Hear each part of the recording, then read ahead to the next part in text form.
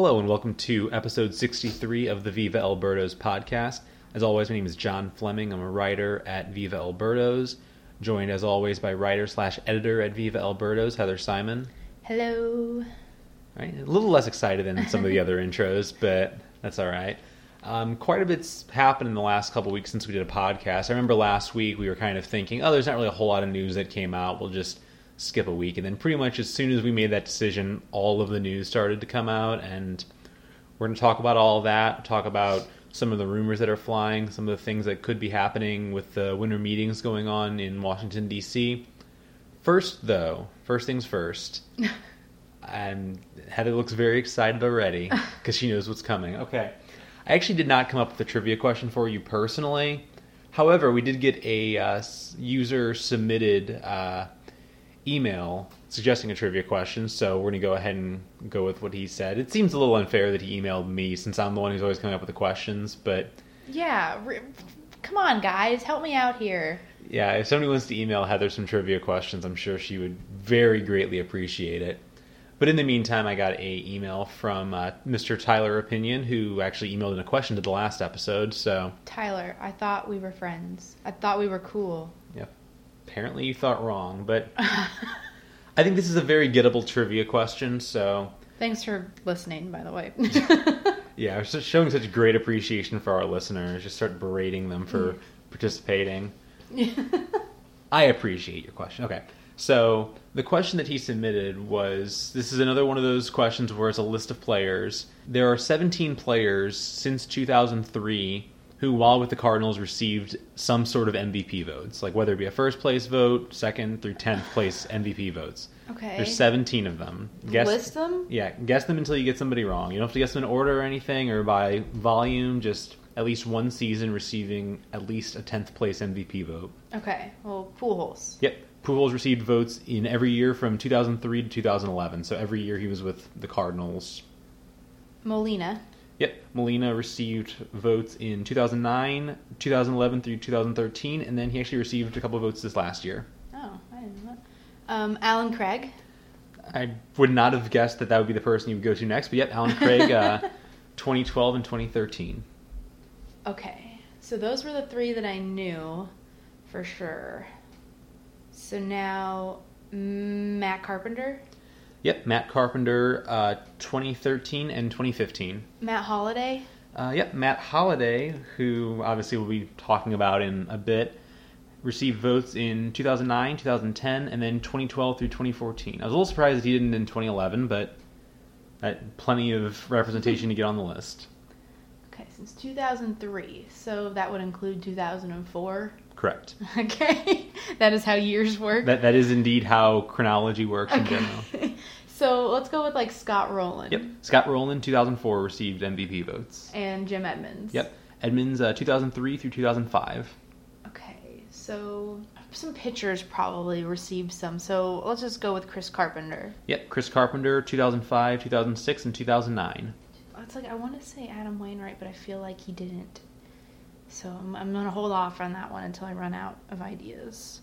Well, yeah, if you feel like he didn't, you probably shouldn't guess him. Yeah, but I mean, like, when I get to the end and I can't think of any more, I'll save that one for the end. Because I don't want to end it right now before I get a chance to think. Okay. So, let's think around the infield here. Some key, like, shortstops. So they had Edgar Renteria, but I don't know if he would get MVP votes necessarily. And like David Eckstein, but I don't think he would get MVP votes unless that's a really like funny. I mean, he won the World Series MVP. Yeah, this is just talking regular season and no postseason awards. So then there's second base, which was kind of like a shuffle. So I don't think anyone from second base. So it's got to be people from like the outfield. Can you tell me if like Ray Langford played on the team after 2003? I cannot tell you that now. I feel like he did. I'm just trying to think of my little poster that I had in my room growing up that had the 2003 roster on it. Beltran hit a lot of homers.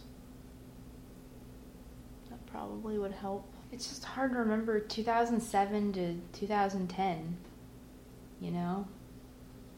Those years are all a blur to me. And I was like in high school during that time. Wasn't watching a lot of baseball because I was playing sports and stuff. Yeah, I get it. You're younger than me. Let's just go with Carlos Beltran. Yep, Carlos Beltran in 2010. Or not 2010, 2012, sorry. What about Lance Berkman? Yep, Lance Berkman in 2011. So you're up to 9. Okay, that's respectable, I think. What about Edgar Renteria? Renteria, yep, 2003. Cool, okay. So that's 10. Let's say Adam Wainwright. Yep, Adam Wainwright, 2009, 2010, 2013, and 2014. Oh, wow, so he got it a lot of times. Yep. Let's see. He was definitely the most obvious name that was still on the board. So, if we're thinking, maybe I don't know, Jeff Suppan? Is that your guess, Jeff Suppan? Yes. Jeff Suppan is incorrect. Dang it. I should have said Larry Walker. Yeah.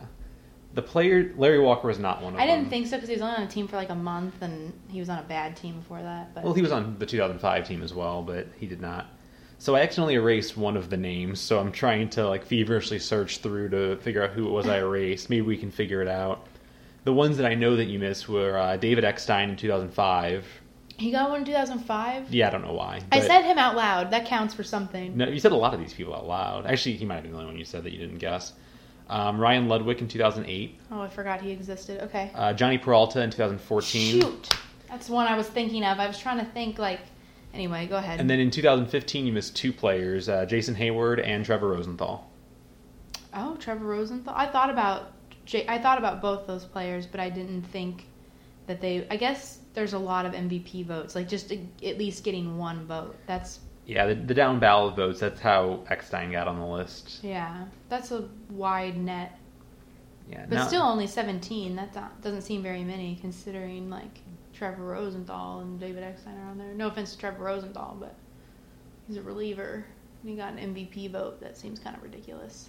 And there's one other player that we were missing from the list, and if anybody would like to take a guess at who that was, this is sort of a user participation, which is totally a thing that we've planned out, not just the fact that I accidentally erased a name off of our list. So if you have any guesses for who number 17 is, you go right ahead and send it in, and we'll confirm or deny whether or not you're correct.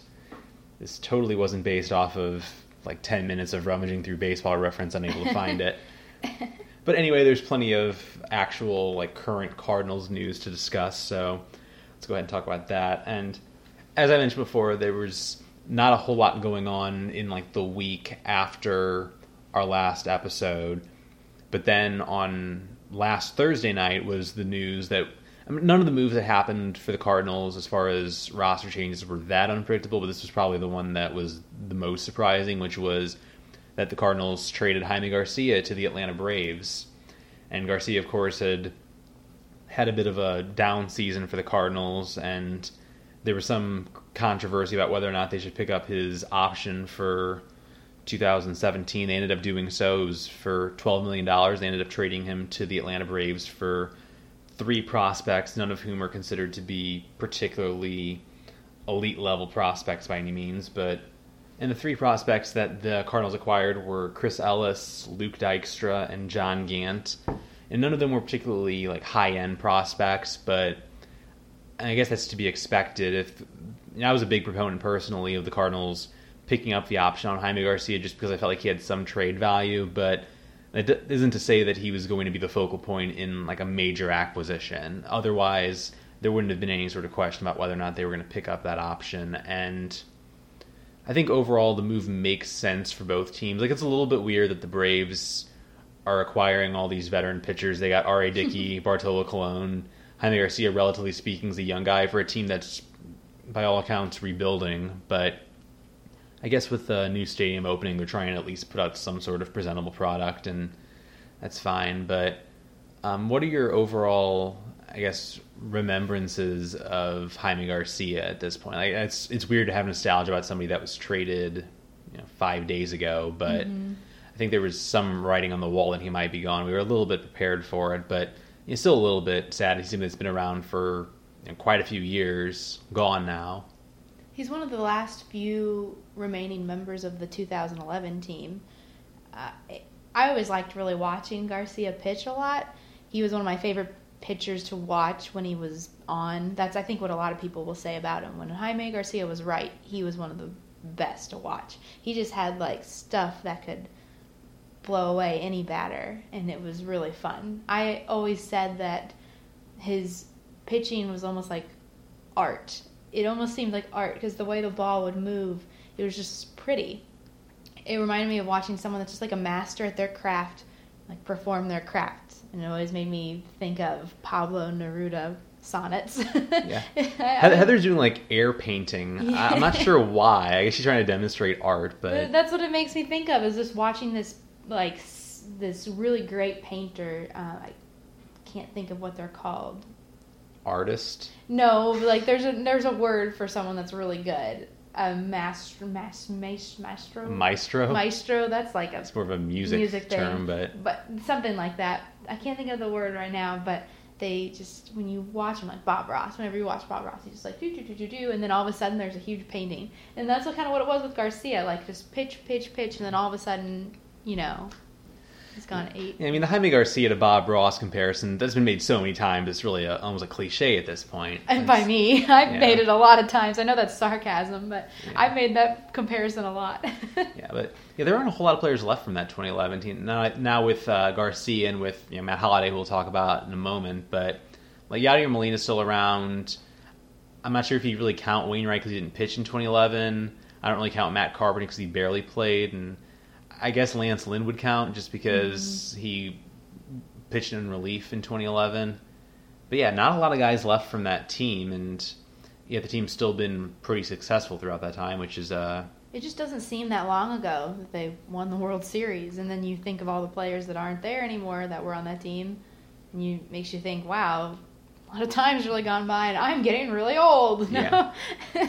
Well, with Pujols, like, he was gone right away, so there was at least that sort of adjustment. It didn't make it quite as crazy, and a few of the guys were gone pretty much immediately. But yeah, it's pretty crazy that Jaime Garcia was one of the longer lasting of the group, and certainly came in with a lot of promise. Pitched well in 2010 when he was third place for NL Rookie of the Year, and had some good seasons. Unfortunately, had a lot of injury struggles, and then this last season he stayed healthy, but his performance wasn't quite where it's been in past years. But certainly wish him all the best. I don't think the Braves are really going to be much of a threat this year for the Cardinals as far as like a wild card position or anything like that. So yeah, he can knock himself out. I ideally not when pitching against the Cardinals, but otherwise I have no ill will towards Jaime Garcia. It's not his fault that he got hurt a lot. It's not his fault that there was inconsistent performance. I guess it was his fault technically, but certainly no malice on his part. It wasn't intentional, and I always give him a lot of credit for being able to come back from what are really career-ending injuries. Yeah, multiple career-ending injuries, and he came back every time and was pretty good every time he came back. So I think people question his toughness, and maybe mentally and physically. I think he's one of the toughest mentally and physically players there are to be able to do that. So that might be a little bit of a pet peeve of mine. Yeah, every time I make the comparison on Twitter of Jaime Garcia and Chris Carpenter, people get mad at me.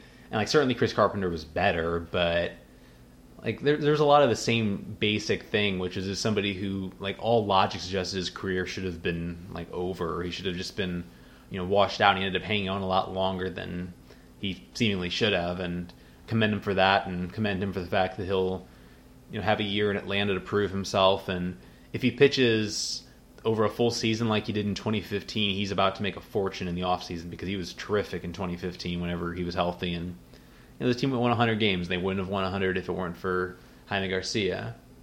And then the next day, sort of a lower end move, I guess, than Garcia was that Seth Maness was non-tendered. The Cardinals had the option of offering him salary arbitration. There was some, I think, confusion that because the initial reports with Seth Maness after he had gotten hurt last year was that he was going to have Tommy John surgery. He didn't end up having that, but still did have some surgeries. There was some question about whether or not he was going to be ready for the start of 2017, and beyond that, certainly questions about whether or not he was going to be effective. But he's a player that he had a really interesting Cardinal career in the sense that I think he was almost like a cult hero for people, because in an era where that's exactly what. In an era where everybody is worshiping high strikeout rates, he was a guy who had pretty pedestrian strikeout rate, especially for a reliever in the 2010s. But pitched with good control, had a good ground ball rate. Ultimately not the kind of pitcher you're going to build your bullpen around, but he had some good years, and I commend him for that. But I think that this was really the safe move for the Cardinals, and they weren't going to invest too much time or energy into Seth Maness when you have other guys who can throw harder and who do have definitely higher upside than Maness. What I always liked about Seth Maness, I was part of one of those cult following of him, is that first of all, he seemed like a really kind of fun guy, and see his interviews and stuff. The interview, I guess it was after the 2015, after they clinched in Pittsburgh, they clinched the division, of Jim Hayes interviewing Seth Maness, and he seemed to be enjoying himself. Let's put it that. I don't want to make any sort of assumptions, but he seemed very, very happy and very welcoming towards all who were willing to speak to him at the time. It was great. It was marvelous. And then you see people retweet some of his old tweets, and those are hilarious. Yeah, Seth Maness, before he was like a notable professional baseball player, had a very interesting Twitter account. I'm not gonna judge him for it. Every once in a while, I think it's awesome. Every once in a while, somebody will dig up something I tweeted like in 2011 or 2012, and I'll just feel embarrassed about it. But what are you gonna do? It's said and done. But in addition to those two things, though, what I liked about Seth Maness is that he seemed to do so much with so little, if that makes sense. He was an effective reliever for the Cardinals, regardless of whether those results were deserving. Yeah, I think he got lucky at points early in his career, but then he got unlucky later on, so it really ended up about balancing out. He was about an average, and he got pitched a lot in some tough spots, and he managed to get the Cardinals through it. So he was able to do a lot with not having the talent that some of these other pitchers do. And it kind of is inspiring to me in a way that he was able to use another method to achieve similar results without the talent. I respect that about him. I'm going to miss Seth Maness. As somebody who's terrible at sports, I can certainly get behind somebody who is certainly way better at sports than I am, but somebody that's not apparently pretty athletic, deceptively. Yeah, he's not like Trevor Rosenthal or something like that, who's piping at 100 miles an hour, but had a nice career, and I don't know what the future's going to hold for Maness. It's not like he's going to be out signing a huge multi-year deal. It's not like he's going to be dealing like Mark Melancon money or something like that, but could get certainly a shot with somebody. I would expect somebody will bring him into spring training. Somebody will sign him at the very least like a minor league deal with the possibility of a major league tryout. So, we'll see what happens for him. He's still in his 20s, so it's not like he's washed up by any means. And no offense to all you listeners that are not in your 20s. You're not washed up. We're talking about baseball age. Oh, yeah, like baseball age. It's a little frightening to think about guys who were talking about how they're washed up, and I kind of do the math. I'm like, they're like 3 or 4 years older than me. Wow, okay, that's unsettling, but it is what it is. And then in pretty unsurprising news, on Sunday night came the news that Matt Holliday had signed with the New York Yankees for a 1-year, $13 million contract. Expected to primarily be a designated hitter, also maybe play a little bit of left field here and there. Again, not a lot of thought that the Cardinals would try to even re-sign Matt Holliday. Anybody who went to any of the games during the final weekend of the season knew that there was very much a coronation in place. The entire thing was in sort of a overwhelming tribute to the guy, and it almost felt like he was retiring, just the way that they were doing it. It was like the thank you Matt Holliday graphic that kept showing on the scoreboard, and not a lot of doubt this was happening. $13 million seems about right, just based on the fact that he's a pretty limited player at this point, really doesn't offer very much defensive value at all.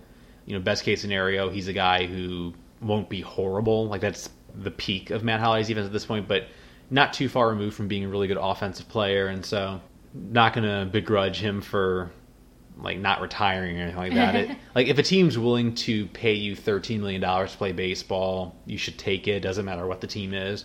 Any, I guess, overall like sentimental feelings on Matt Holliday? Any concerns that there wasn't any sort of effort to re-sign him? I think he's pretty limited in the field right now. He always has been, but as he's getting older, that's not going to get any better. And so I think it makes sense for him to be a DH. And it makes sense for them to let him go, even though the Cardinals are kind of in a crunch for outfielders now. Would have been nice to maybe have another outfielder. I don't know. But good for him. I'm glad that he is still playing. But I am really going to miss him because he's sort of been a fixture on the team for, 7 years. And now he's gone. It's kind of a bummer.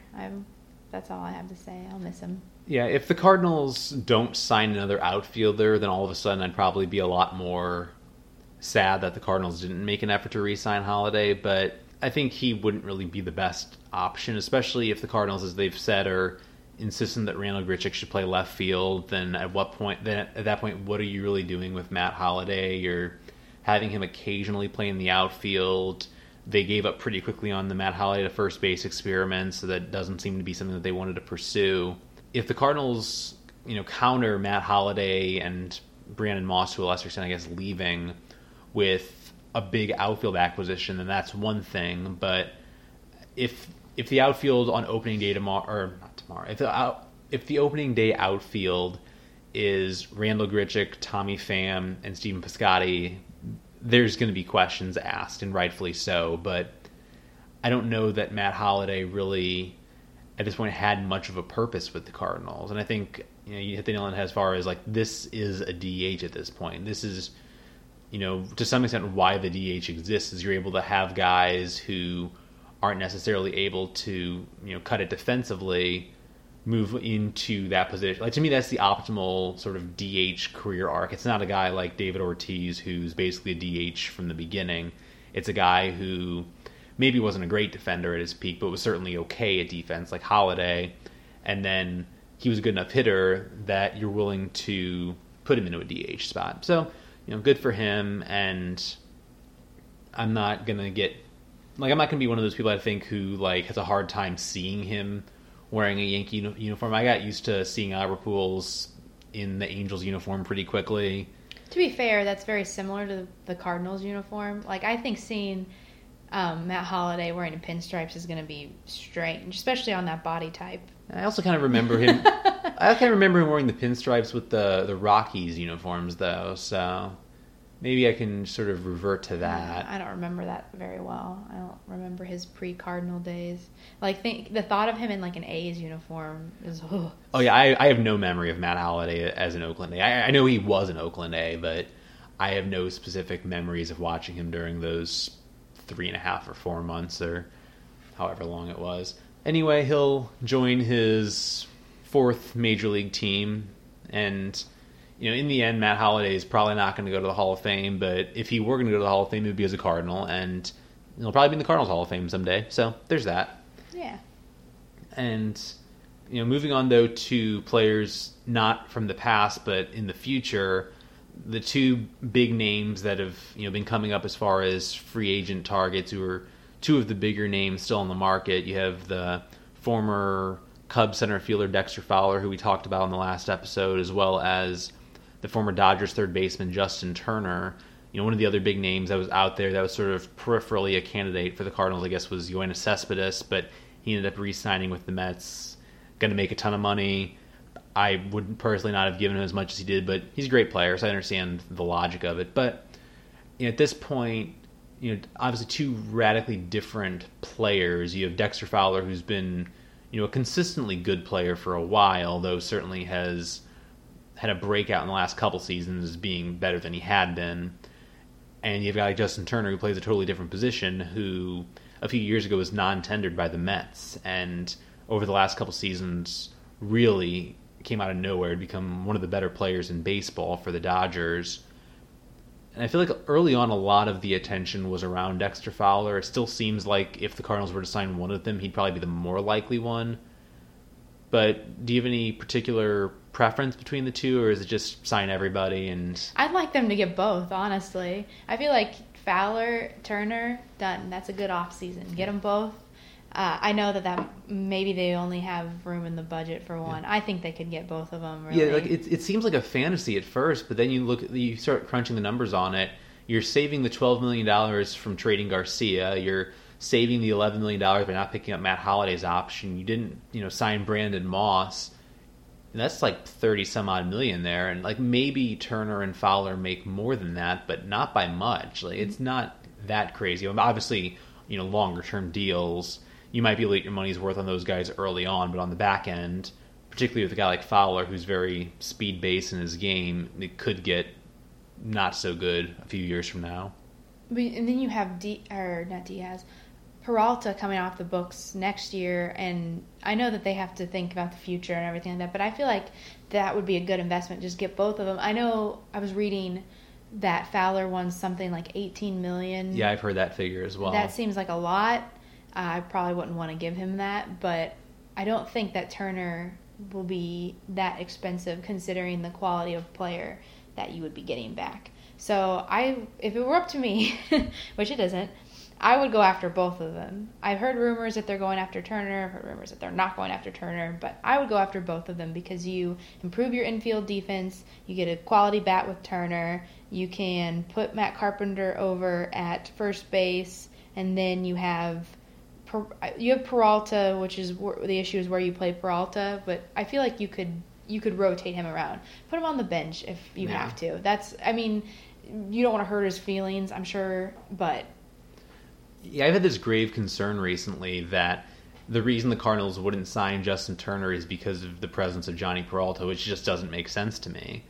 And Johnny Peralta was terrific at the front end of his deal, and this is kind of, when you sign Johnny Peralta, what you expect. You expect that he's going to be worth more than his contract in the first couple of years, but based on the fact that he was getting older, based on the fact that I think everybody knew he wasn't going to stay at shortstop the entire length of the contract, you knew you were going to have to make concessions for him.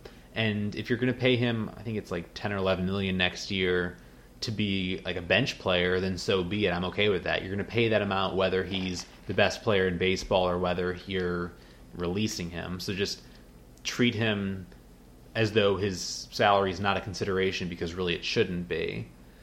My preference, I guess, would be towards Turner, though I understand any sort of hesitation of might be a fluke, but I'm always somebody that kind of worries a little too much about these things. I think it wasn't until 2015 I acknowledged that Josh Donaldson is actually a good player because I didn't know who he was, and then he came out of nowhere, so I kept thinking, oh, he's going to just turn back into a mediocre player. A pumpkin. That obviously wasn't the case, but Turner would be my preference of them because... when it comes to Fowler, I just don't buy that he's going to be as good defensively as he's shown, because that's how I feel. Yeah. And it's not even so much that I don't really care if somebody is making it on his offense or his defense or whatever, but the way that he's measured and the way that he's evaluated as being a player who could be worth $18 million a season is based on the assumption that he's an average to slightly above average defensive center fielder. When until he got to Chicago, he was well below average. He was him and Matt Kemp were the two worst defensive center fielders in the game.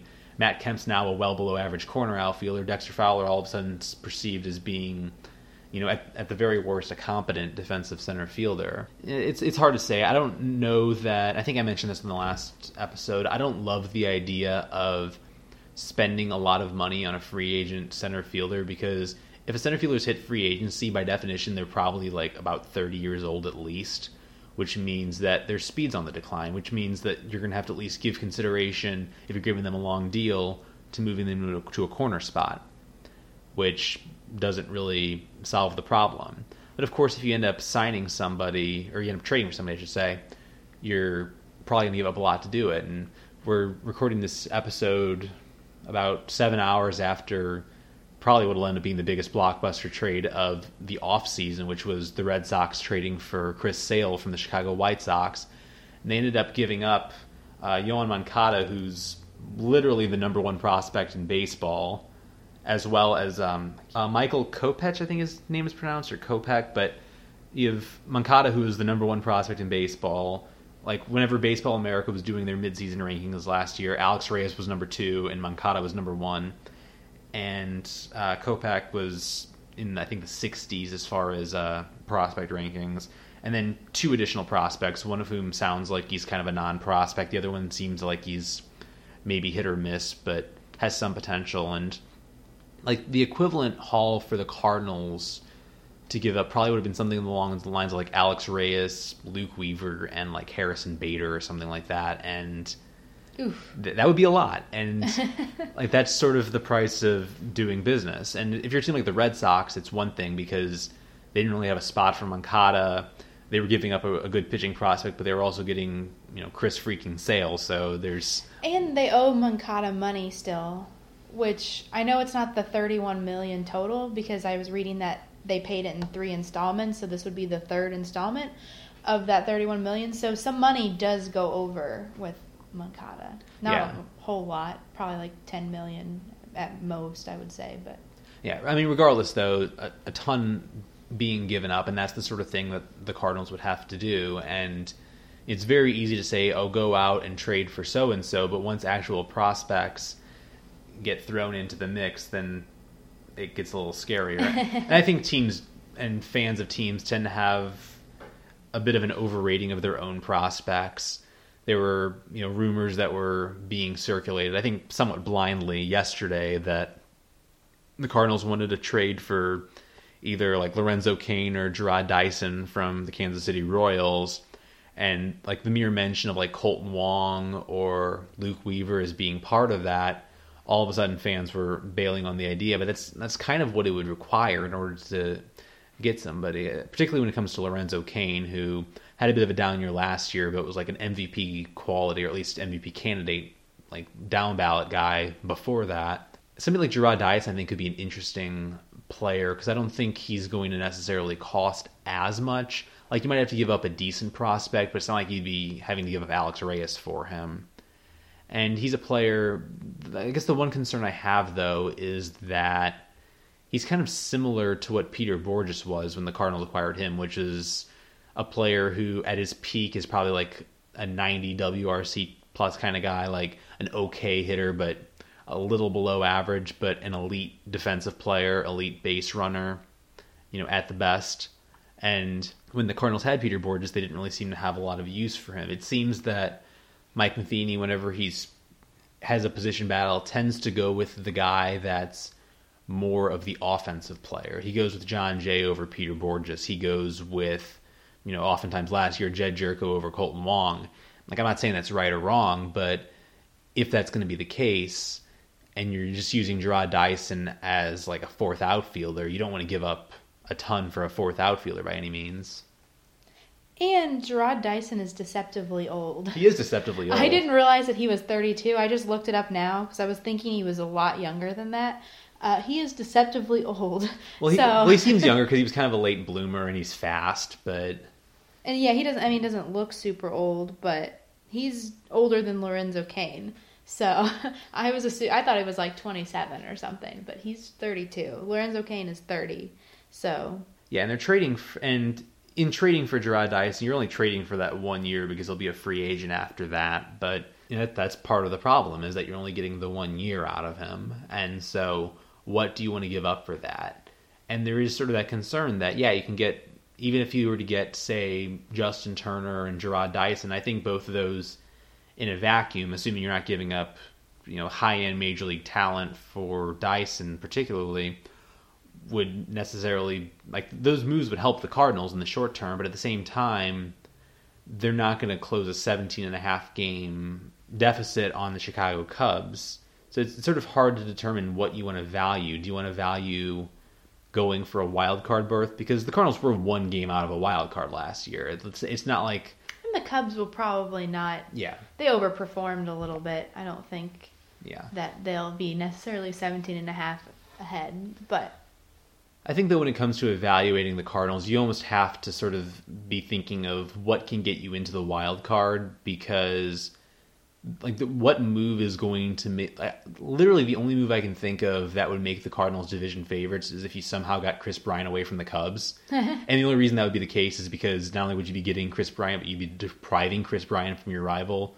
Like, the Cardinals could acquire Mike Trout for nothing tomorrow, and the Cubs would still be division favorites. Like, it's that big of a gap. You can certainly make moves, though, looking towards a wild card. And I'm fine with doing that, but I don't want to mortgage the future just to make one run at one game, which is essentially a coin toss. Because even if you manage to win the wild card game, you're still in essentially, a 1-in-8 chance at that point of winning the World Series. Like, maybe that's sort of, overthinking it. There were some rumors floating, and still are floating, that the Pirates are looking at Andrew McCutchen as far as trading him. They sort of have a glut of outfielders at their disposal. The Washington Nationals have come up a lot there. I've never personally understood the notion that a team shouldn't trade within their division. I'm not saying that the Cardinals should try to trade for Andrew McCutchen. He's another player, sort of like Fowler, where I think that people kind of overestimate his defense. McCutchen's never really been he's an okay defensive center fielder at best, but has really struggled in the last few years. Since he cut his hair. True, that was sort of his Samson quality. Samson's what I'm thinking of, right? That's yeah. Okay. I make sure I'm not wildly screwing up basic biblical references. But when it comes to a player I've never understood the idea that the Cardinals couldn't get somebody like McCutchen based on the idea that the Pirates wouldn't want to trade him within their division, because if they're trading him within the division, it also means they're taking assets away from the Cardinals. Like, if the Cardinals were giving up presumably some pretty good prospects for a player in the division, that means that the Cardinals also have to face those prospects for 6 years of club control. Again, I don't think the Cardinals should acquire Andrew McCutchen for the reasons I don't think that they should pay $18 million for Dexter Fowler, because I think that he's a player that's going to, maybe be a good enough hitter, but sort of being on the downslope of his career. Right, which seems like the opposite of what the Cardinals are wanting to acquire, an athletic center fielder. Yeah.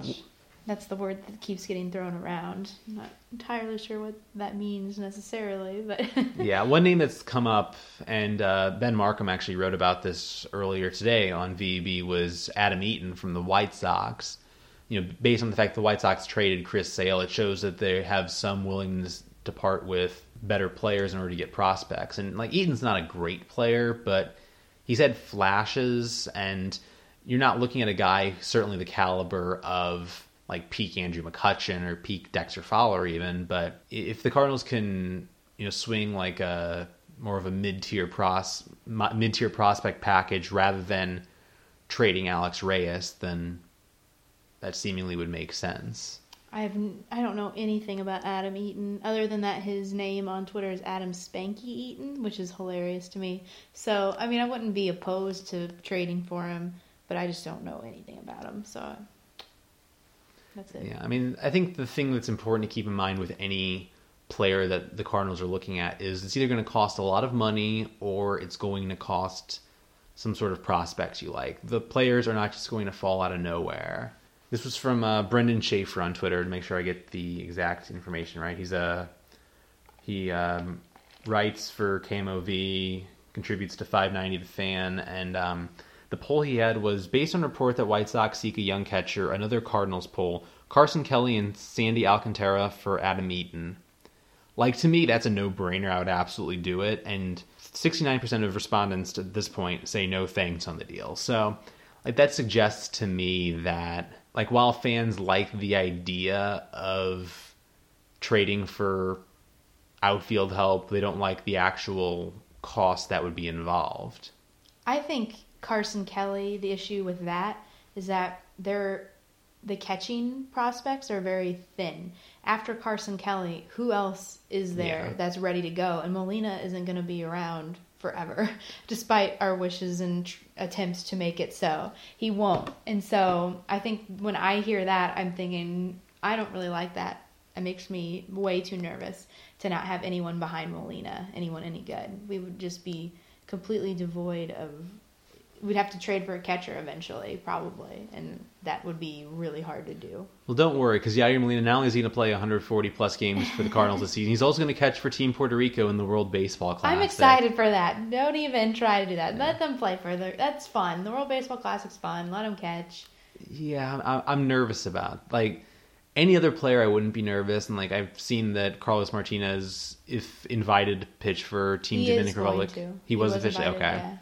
Must have missed that news. But regardless, it does make me a little bit nervous with Molina. It doesn't with Martinez because the pitcher's usage is so regulated that I don't think anything particularly bad is at risk, at least no more so the obligatory knock on wood. But I don't think there's anything that's particularly at risk when it comes to Martinez any more so than pitching a spring training game. But when it comes to a catcher, especially with the news that the Cardinals are... It seems like they're just trying to hold back on Carson Kelly for right now because they want to just get more playing time. Mm-hmm. Like, do you think the Cardinals, like, I know that Wellington Castillo, for instance, was non-tendered, and I think he, at least in the first month or so, is probably going to be looking for starting jobs in free agency, but, like, that's a player that I would totally be willing to maybe overpay a little bit for to be a backup and be sort of a higher-end backup, a guy that you would... He always hit the Cardinals really well, it seemed like. I remember very specifically being at that game that Trevor Rosenthal pitched like 31 fastballs in a row, and Wellington Castillo hit a 3-run home run and gave the Cubs a lead and ruined my day. So it would be nice to have that on our team instead of playing against it for once, since backup catchers seem to always kill the Cardinals, especially for the Cubs. Be like a little throwback to our interview with Kyle McClellan where he was reminiscing about Ramon Hernandez hitting 3 home runs off of him. With these sort of mediocre divisional catchers being the problem here, but yeah, just get them all, acquire them all. Yeah, like I'm somebody that gets super into like the very idea of an international tournament in any sport, but particularly baseball seems appealing, and it seems like a lot more players, at least with countries other than the United States, are taking part in it.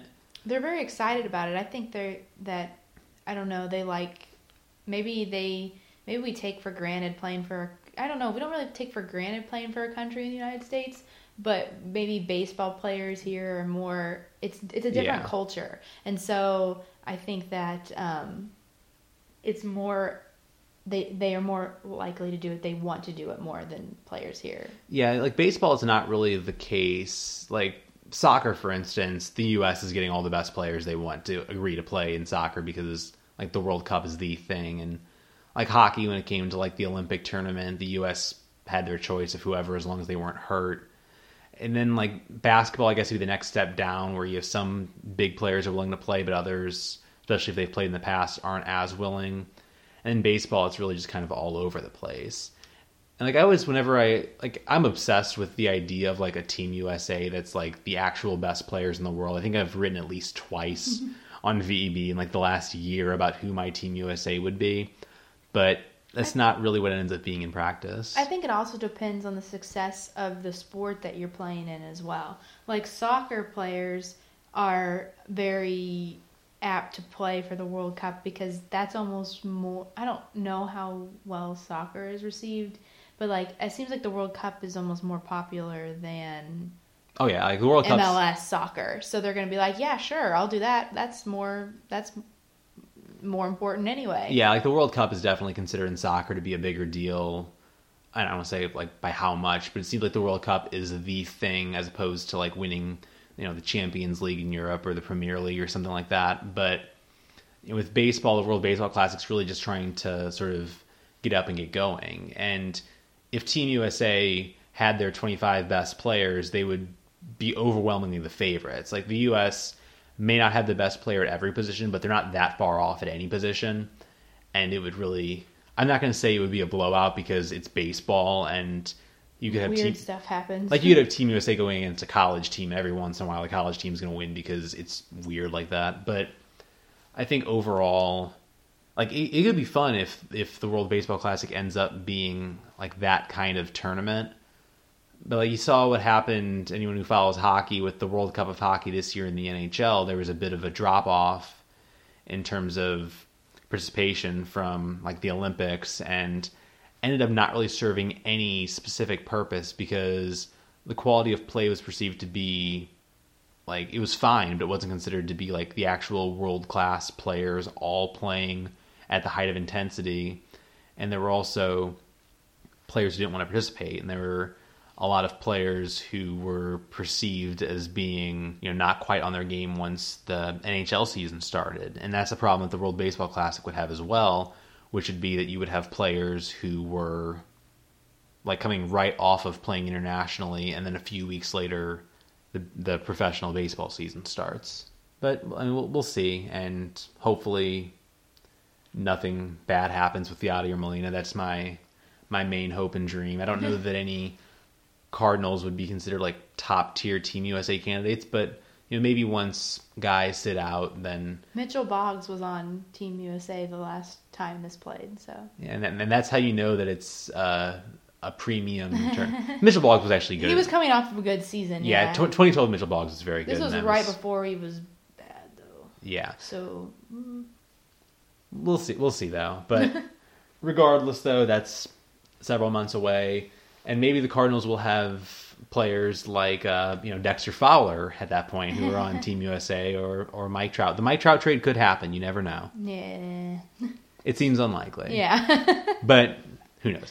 Well, that's I think we've yammered on for long enough. Thank you for everybody who listened once again. Especially you, Tyler. Thank you again to Tyler for the trivia question, much to the chagrin of Heather. And if anybody has any questions they want to ask to the podcast, send them our way. Any questions you want to have one of us stump the other one with, also send those our way. Particularly if they're questions to stump Heather. Yeah. But it's all good. All right, so Heather, anything else you want to add? Anything you want to advertise? Sure. You can follow me on Twitter, LIL_Scooter, SCOOTER 9393 that's my Twitter. And you can send me questions so I can quiz John for once at that same thing, Lil_Scooter 93 at msn.com. So send me some questions so that I'm not the one on the spot all the time. And you can read my writing, same name, Monday through Friday, 12 o'clock, noon. That's some of the most aggressive I've ever seen you on this podcast. You seem very mad right now. I'm mad offline. Yeah. No, I'm not mad. But seriously, send me questions. You're not mad, you're actually laughing. Yeah, I really am. This is all humorous to you. I find it humorous, actually. Yeah, okay. Well, anyway, you can follow me on Twitter at JohnJF125. As of this moment, I'm at 999 followers, so Ooh. I'm right on the cusp. I'm hoping that I get mass unfollowed by the time this goes up, just so people can point and laugh at me. But regardless, if you don't follow me, you can follow me. If you do follow me, I'm probably not going to get worse, so there's that. Follow VEB Birdos at VIVAELBIRDOS. Check out VEBALBirdos.com, Facebook.com/VEBALBirdos. Subscribe to the podcast on iTunes and possibly other places. I don't remember. It's amazing how I care so little to actually research where we're available, but search for it. We're definitely available on VEB Birdos, definitely available on iTunes, so that's that. And thank you for listening. Thank you, of course, for putting up with us as we still don't know how to wrap up an episode at all. One day we will. One day. I'm not going to make a promise on that, but I will. Please keep listening and hope that we eventually succeed in our pursuit for a good episode wrap-up. Okay, bye. Bye. Hey guys, it's John again. So you remember that trivia part of the podcast? I do actually remember the trivia part of the podcast. I was talking to the listeners, but okay. So I mentioned that Heather had gotten 11, and there were Tell them 6 that she had forgotten, and I was only able to saw 5. It's because she actually got 12 of them, and yes, I got 12, and I miscounted, and I'm terrified. I'm scared for my life. Please send help. End transmission.